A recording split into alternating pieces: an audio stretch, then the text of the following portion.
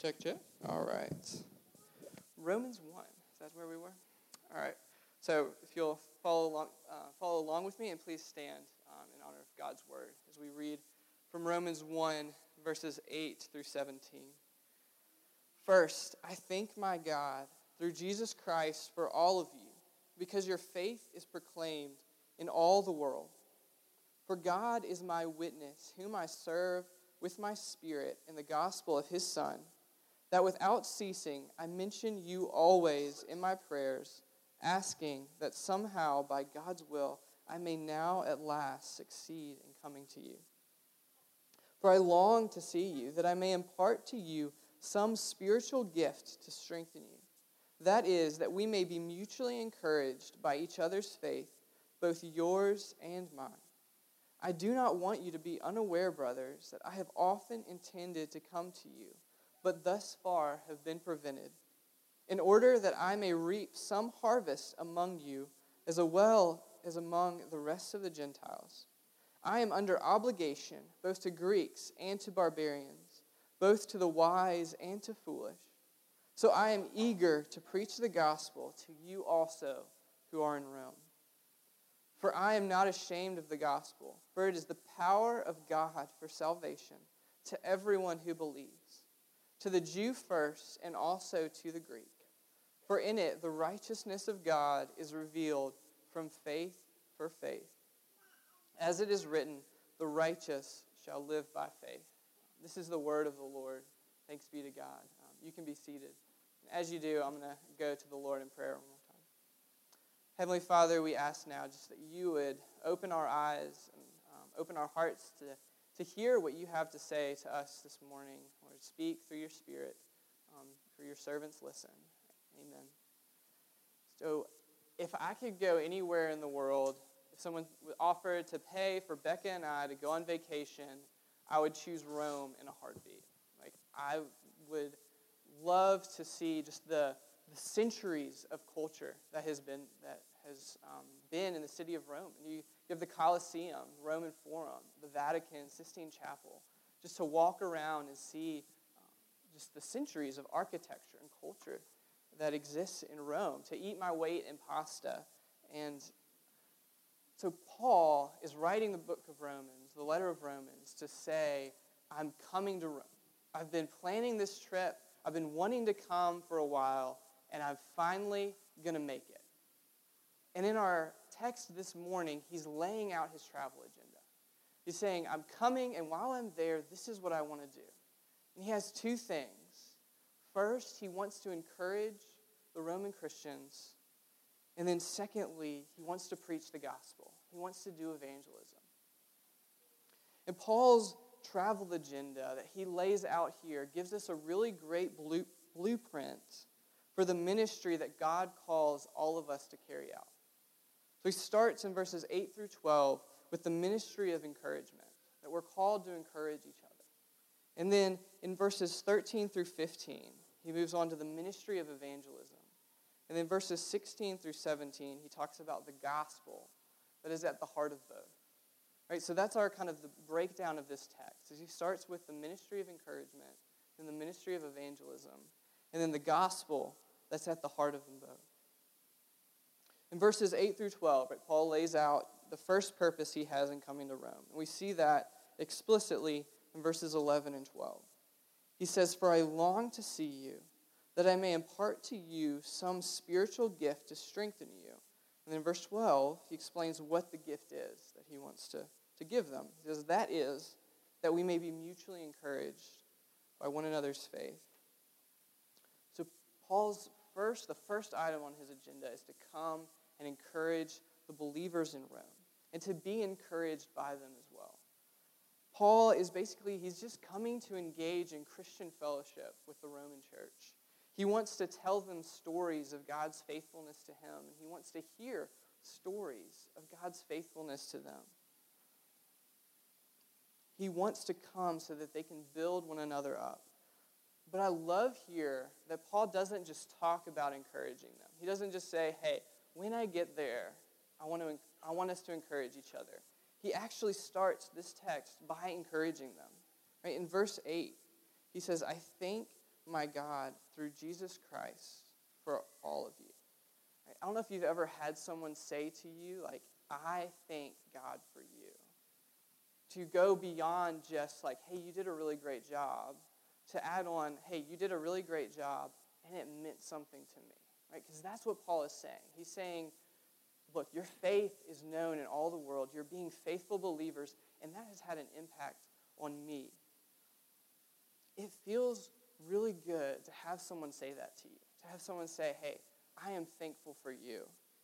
But even more important than just it feeling good is that it's a really powerful part of strengthening one another in the faith. That telling someone that God has used you in such and such a way, or that God is at work, I see God at work in your life, is a really powerful motivator for walking in love and good deeds.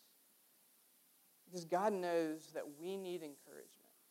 God, He made us to be encouragers and to receive encouragement from one another. Right? We see that in Genesis 3. When God makes the man and He says it's not good for him to be alone. And so He gives him Eve. Right? Because He means for them to be in relationship with one another, to be encouragers and to receive encouragement. Right? But since the fall, our desire for encouragement is out of whack, right? Because our desire for encouragement has skyrocketed, right? We want people to be, kind of patting our egos, but then we don't necessarily know how to receive encouragement well, and then we're really bad at giving encouragement. And so we're just, like, God made us to be encouragers and to receive encouragement, but it's all out of whack now. And one of the reasons why God gives us the church is as a rehab in our lives as encouragers, so that we can learn how to encourage one another well and to be encouraged in our faith, to be encouraged in our walks with Christ. And so if you want to grow as an encourager, the church is a great place to do it, right? That we are called to be part of the body of Christ in order to be encouraged in our faith and in order to encourage one another. And this starts, by just being part of the body of Christ, being part of the church, but then also by just asking yourself, who in your life needs to hear encouragement? Who has God placed you in such a way that you can be an encouragement to them? That you can say, hey, I am thankful to God for you because of this. So God has called us to this ministry of encouragement. And if we look a little closer at verse 11, we can see that this ministry of encouragement has a purpose, on which we've hinted at a little bit. Verse 11 says, Paul is saying, he wants to come just so that I may impart to you some spiritual gift to strengthen you. That the goal of our encouragement is to strengthen one another's faith. Hebrews 10:24 says it this way. It says, let us consider how to stir up one another to love and good works. So that Hebrews actually uses the opposite imagery of Romans. So Paul here, he says he wants to strengthen them. The idea is of setting something up to never be moved. The author of Hebrews actually uses the opposite, right? To stir up would be to kind of, get stuff moving. But they're saying the same thing, right? They're getting at this idea that encouragement is meant to be a way for us to strengthen one another, for us to grow in our faith, to grow in faith, love, and good deeds. And this is important. Understanding the purpose of encouragement is important because it helps us to reframe our encouragement.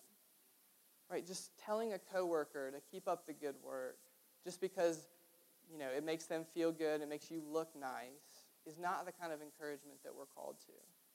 But telling a coworker to keep up the good work in order to embody the love of Christ to them, or encourage them in their faithfulness, may be just right. That may be just the way to embody the love of Christ to them. But at this same time, it helps to reframe our encouragement, but it also helps us to emphasize the right things as we encourage one another. That if our goal is to strengthen one another in faith, love, and good works, then it means being especially aware of those things that people do that are exercises of faith, love, and good works. That if you see someone loving their family well, to be intentional about telling them that, encouraging them in that. If you see someone who's quick to serve others, right, to let them know that you see that in them, that God is at work turning them into a servant, right, a servant-hearted person. We always giving the glory to God, but never failing to point out to one another the ways that God is at work in our lives. I think that's just kind of the last reason why this is important, why it's good to understand that the purpose of encouragement is to strengthen one another, is I think it reminds us that sometimes the truths that we need to hear really are the comforting truths, the truths that are encouraging and uplifting.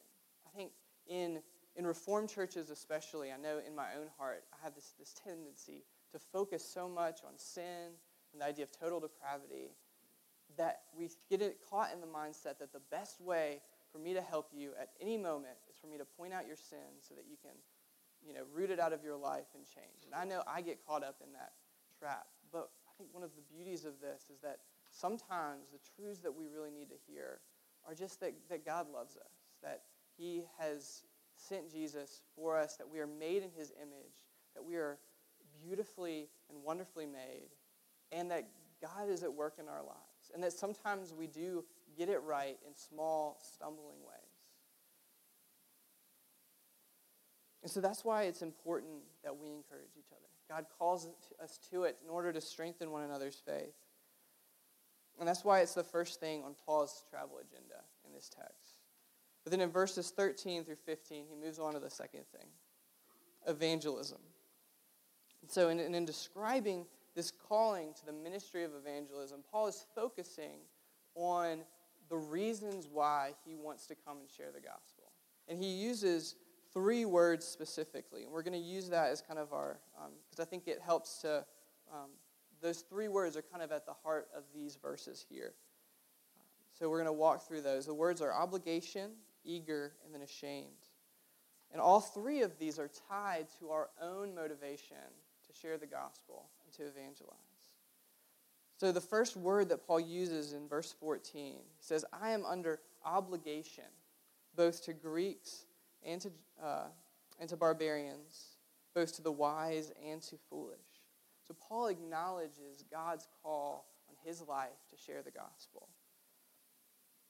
Now for Paul, this call was a little bit special, right? Because he had been, obviously called by God in a, where he could hear God's voice calling him to go and share the gospel with the Gentiles.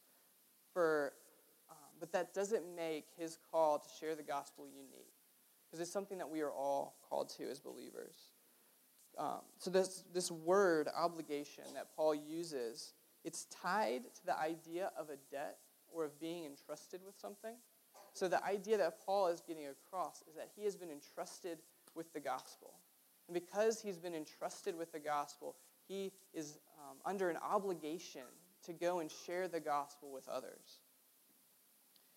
Well, if you are a Christian, then you too have been entrusted with the gospel, which leaves you an obligation to share the gospel with other people. Because we are all servants of Christ who have experienced his mercy, who have experienced his grace. But along with that, we have been entrusted with this gospel that we are called to carry to other people. So Paul starts, his first word is obligation. And the second word that Paul uses to describe his desire to preach the gospel in verse 15 is eager. He says, so I am eager to preach the gospel to you also who are in Rome. For Paul, sharing the gospel is what got him out of bed in the morning. He was pumped at the thought of being able to tell people about Jesus. And I know I have known people who were like that, who just, what got them up out of bed, what got them excited was the thought of sharing the gospel, of that they could tell someone about Jesus and bring someone to faith in Christ. That was Paul. Paul had been called by God, and he'd been equipped to do the ministry of evangelism, and that was what he loved. It's what drove him around the Mediterranean, sharing the gospel. all of us, if we understand the gospel, should have an eagerness to share it with others. That may not mean that you look like Paul. Evangelism may not be what gets you up out of bed in the morning. It may never be what gets you going, what gets you excited. But the question is, would you be excited to have the opportunity to share the gospel with someone? Is the gospel important enough in your life that you would be willing to have an uncomfortable or awkward conversation with someone in order to share it? See, Paul was eager to share the gospel because he knew the power of the gospel for salvation in his own life. And that's where evangelism has to start. It has to start with understanding God's salvation in your own life, by preaching the gospel to yourself, by understanding your own sin, understanding your own need for grace. Right? It builds up this eagerness to share that with other people who are sinners, who need God's grace. And then the third word that Paul uses is ashamed, so which is sort of the flip side of what he's been saying. And notice there's actually kind of a very logical progression here. So Paul starts by saying that he's obligated to preach the gospel. But obligation doesn't necessarily imply that it's something you want to do. And so he says, I am eager to share the gospel. And then he says, the reason I'm eager, part of that is because I'm not ashamed of it. And I actually think there's a weird encouragement here, maybe a little bit backwards, that embarrassment over evangelism is as old as the gospel itself. That Paul, in several places in his letters, says, I am not ashamed of the gospel. Or he encourages someone else, don't be ashamed of the gospel. And he says it often enough to make it clear that this was something that he faced. Whether it was a temptation in his own life or something that he encountered from other people, Paul encountered people who were ashamed of this temptation to be ashamed of the gospel. And it's an embarrassment that has continued to our own day. And I think it lives on in our own hearts, that we're tempted to be ashamed of the gospel and tempted to be embarrassed by evangelism. Right? Whether it's fear of being seen as outdated, fear of losing a friendship, it's easy for us to become embarrassed by the good news. But I think that Paul here, so there's a plethora of, several reasons why you could be embarrassed to do evangelism, or it might make you feel ashamed. But I think Paul is getting at one cause of that in particular. And it's tied into Paul's statement that the gospel is the power of God for salvation to all who believe. See, I think we have this tendency, subconsciously maybe, to group people into one of two categories. There are those who don't really need the gospel because they're good people. They love, they love people well. They're basically good. And those who are beyond the reach of the gospel, who they don't really want it. They wouldn't want to hear it anyway, right? So we put people into these two categories, and what that does is it leaves the gospel impotent, with no power. And I'm not saying that we do this consciously, although Paul in his day faced it consciously, right? So that was exactly what the Jews of his day were doing, that they divided the world into Jews and Greeks. And so if you were a Jew of that time, the idea was, you're a Jew, you have the law, you're a good person. So they would have looked at the gospel and said, I don't really need that. I'm keeping the law. But then they would have looked at the Greeks and said, well, if they really wanted to follow God, they would already be Jews. They'd already be following the law. So, they're not gonna accept your gospel thing, right? So Paul encountered this very explicit dividing of the world to two people. This very explicit legalism of just saying that, hey, what you really need is the law. What you really need is to obey. But what Paul is saying is that there is no one who doesn't need the gospel. There is no one beyond the reach of the gospel either. And here's where that phrase, the power of God for salvation, kicks in. Because if the gospel is just the way of salvation or the path of salvation, then ultimately it comes down to human effort and finding that path, right? And so it becomes way easier to divide, right? It comes down to human works, and it becomes way easier to divide people into those two groups of people who are good people who don't need it, and people who don't really want it anyway. And the way this impacts our evangelism is that if the gospel is just the way of salvation or the path of salvation, it means that evangelism becomes about convincing people to take that path, about convincing people to take that way. But Paul doesn't say that. He says that the gospel is the power of God for salvation, not just the way of salvation, but the power of God. This means that in our efforts to share the gospel, we don't bring the power.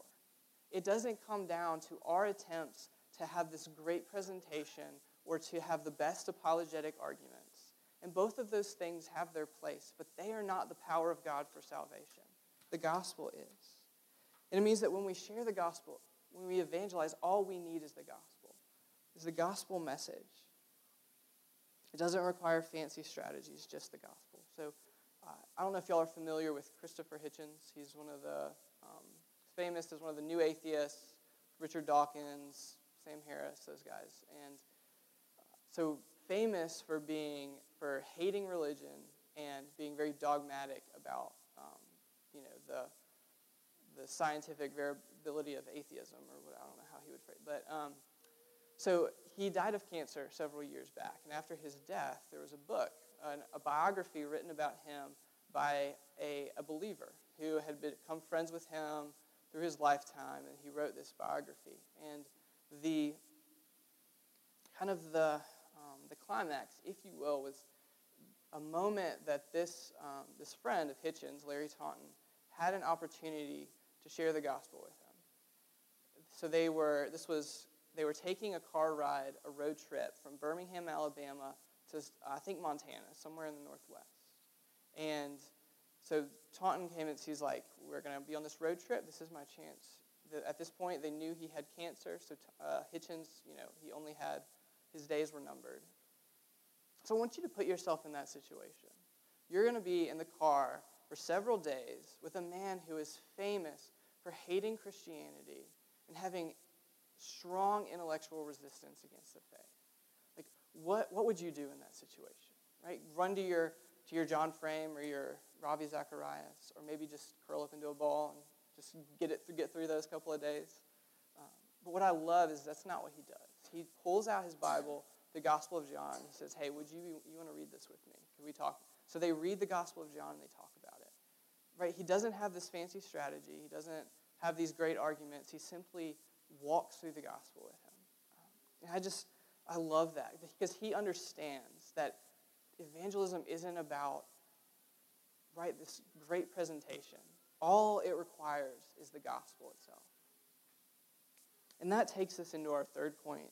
Paul's, the third section of this text, of verses 16 and 17. That the gospel is at the heart of both encouragement and evangelism. Most commentators agree that verses 16 and 17 are sort of Paul's thesis for the rest of the book of Romans. So for the next 15 chapters or so, Paul is just going to be expounding what the gospel is and what the implications of that are. So here in verses 16 and 17, he's laying out the essence of the gospel in a couple of sentences.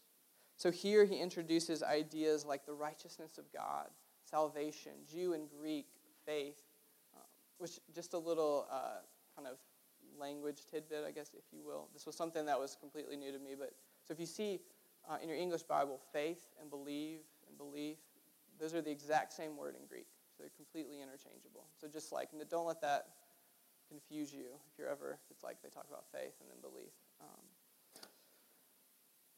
Okay, so he's kind of introducing these different ideas here, Paul.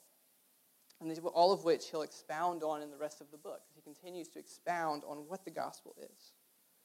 But here he's saying that the heart of the gospel message is that there is a righteousness that is available apart from good works.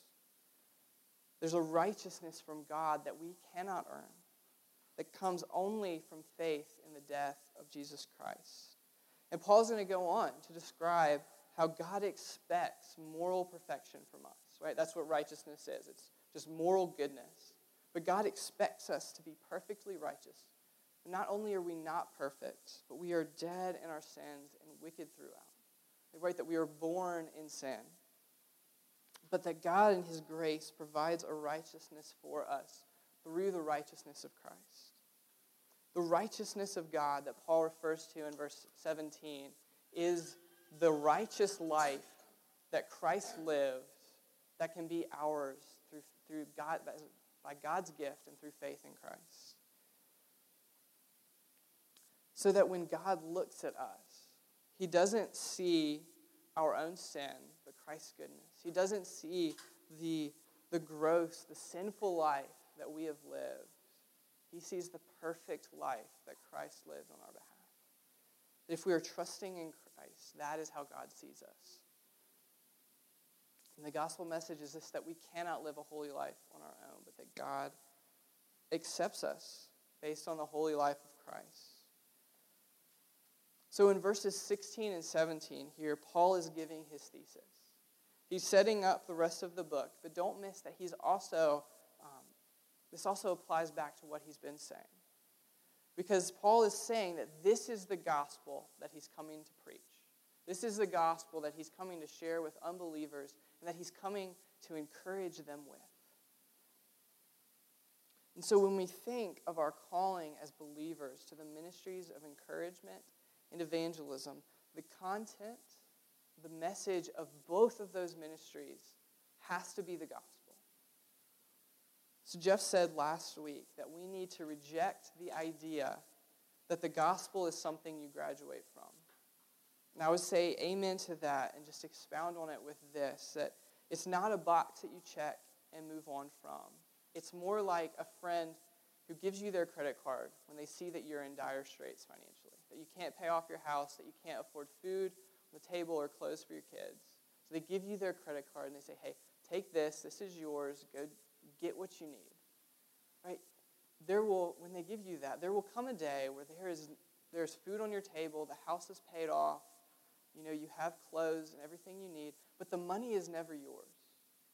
Right? No matter how long you are a believer, the righteousness is never yours. It's Christ's, and it's a gift to you.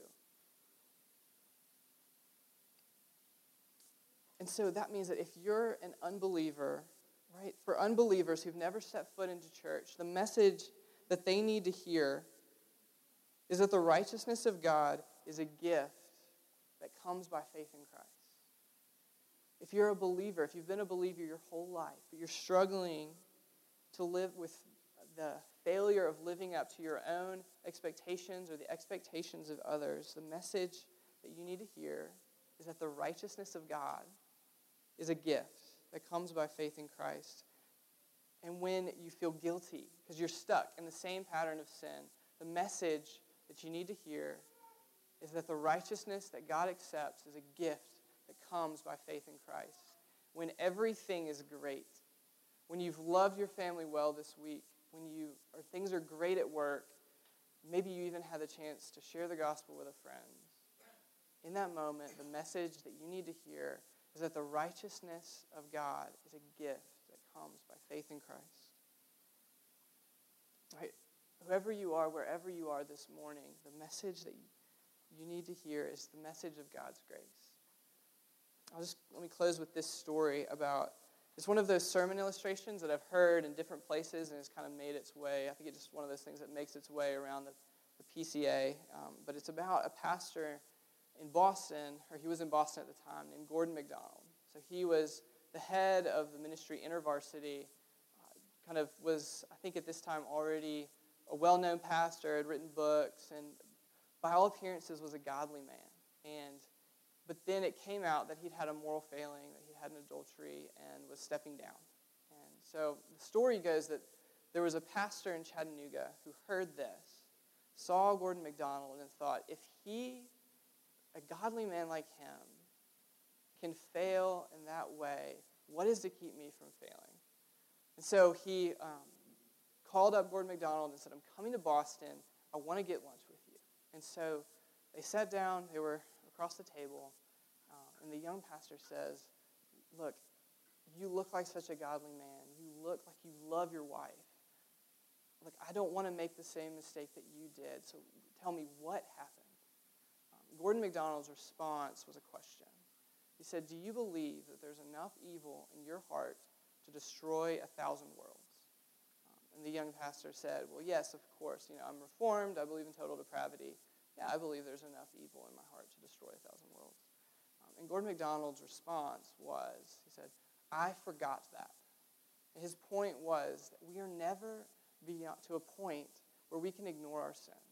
We're never to a point where we can claim our righteousness as our own. That we are always leaning on Christ's righteousness.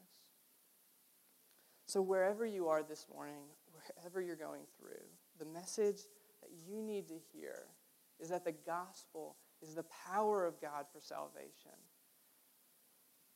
to all those who believe.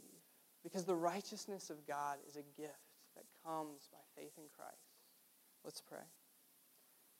Dear Lord, we thank you so much for your grace and for just your love for us, that you were willing to send your Son to die so that we could live, to save us from the power of sin, the judgment of sin in our lives. And Lord, now as we leave here, we pray that that gospel message would take deep root in our hearts, that we would know our sin, that we would know your grace, and that you would be at work in our hearts through that. And pray all of this in Jesus' name.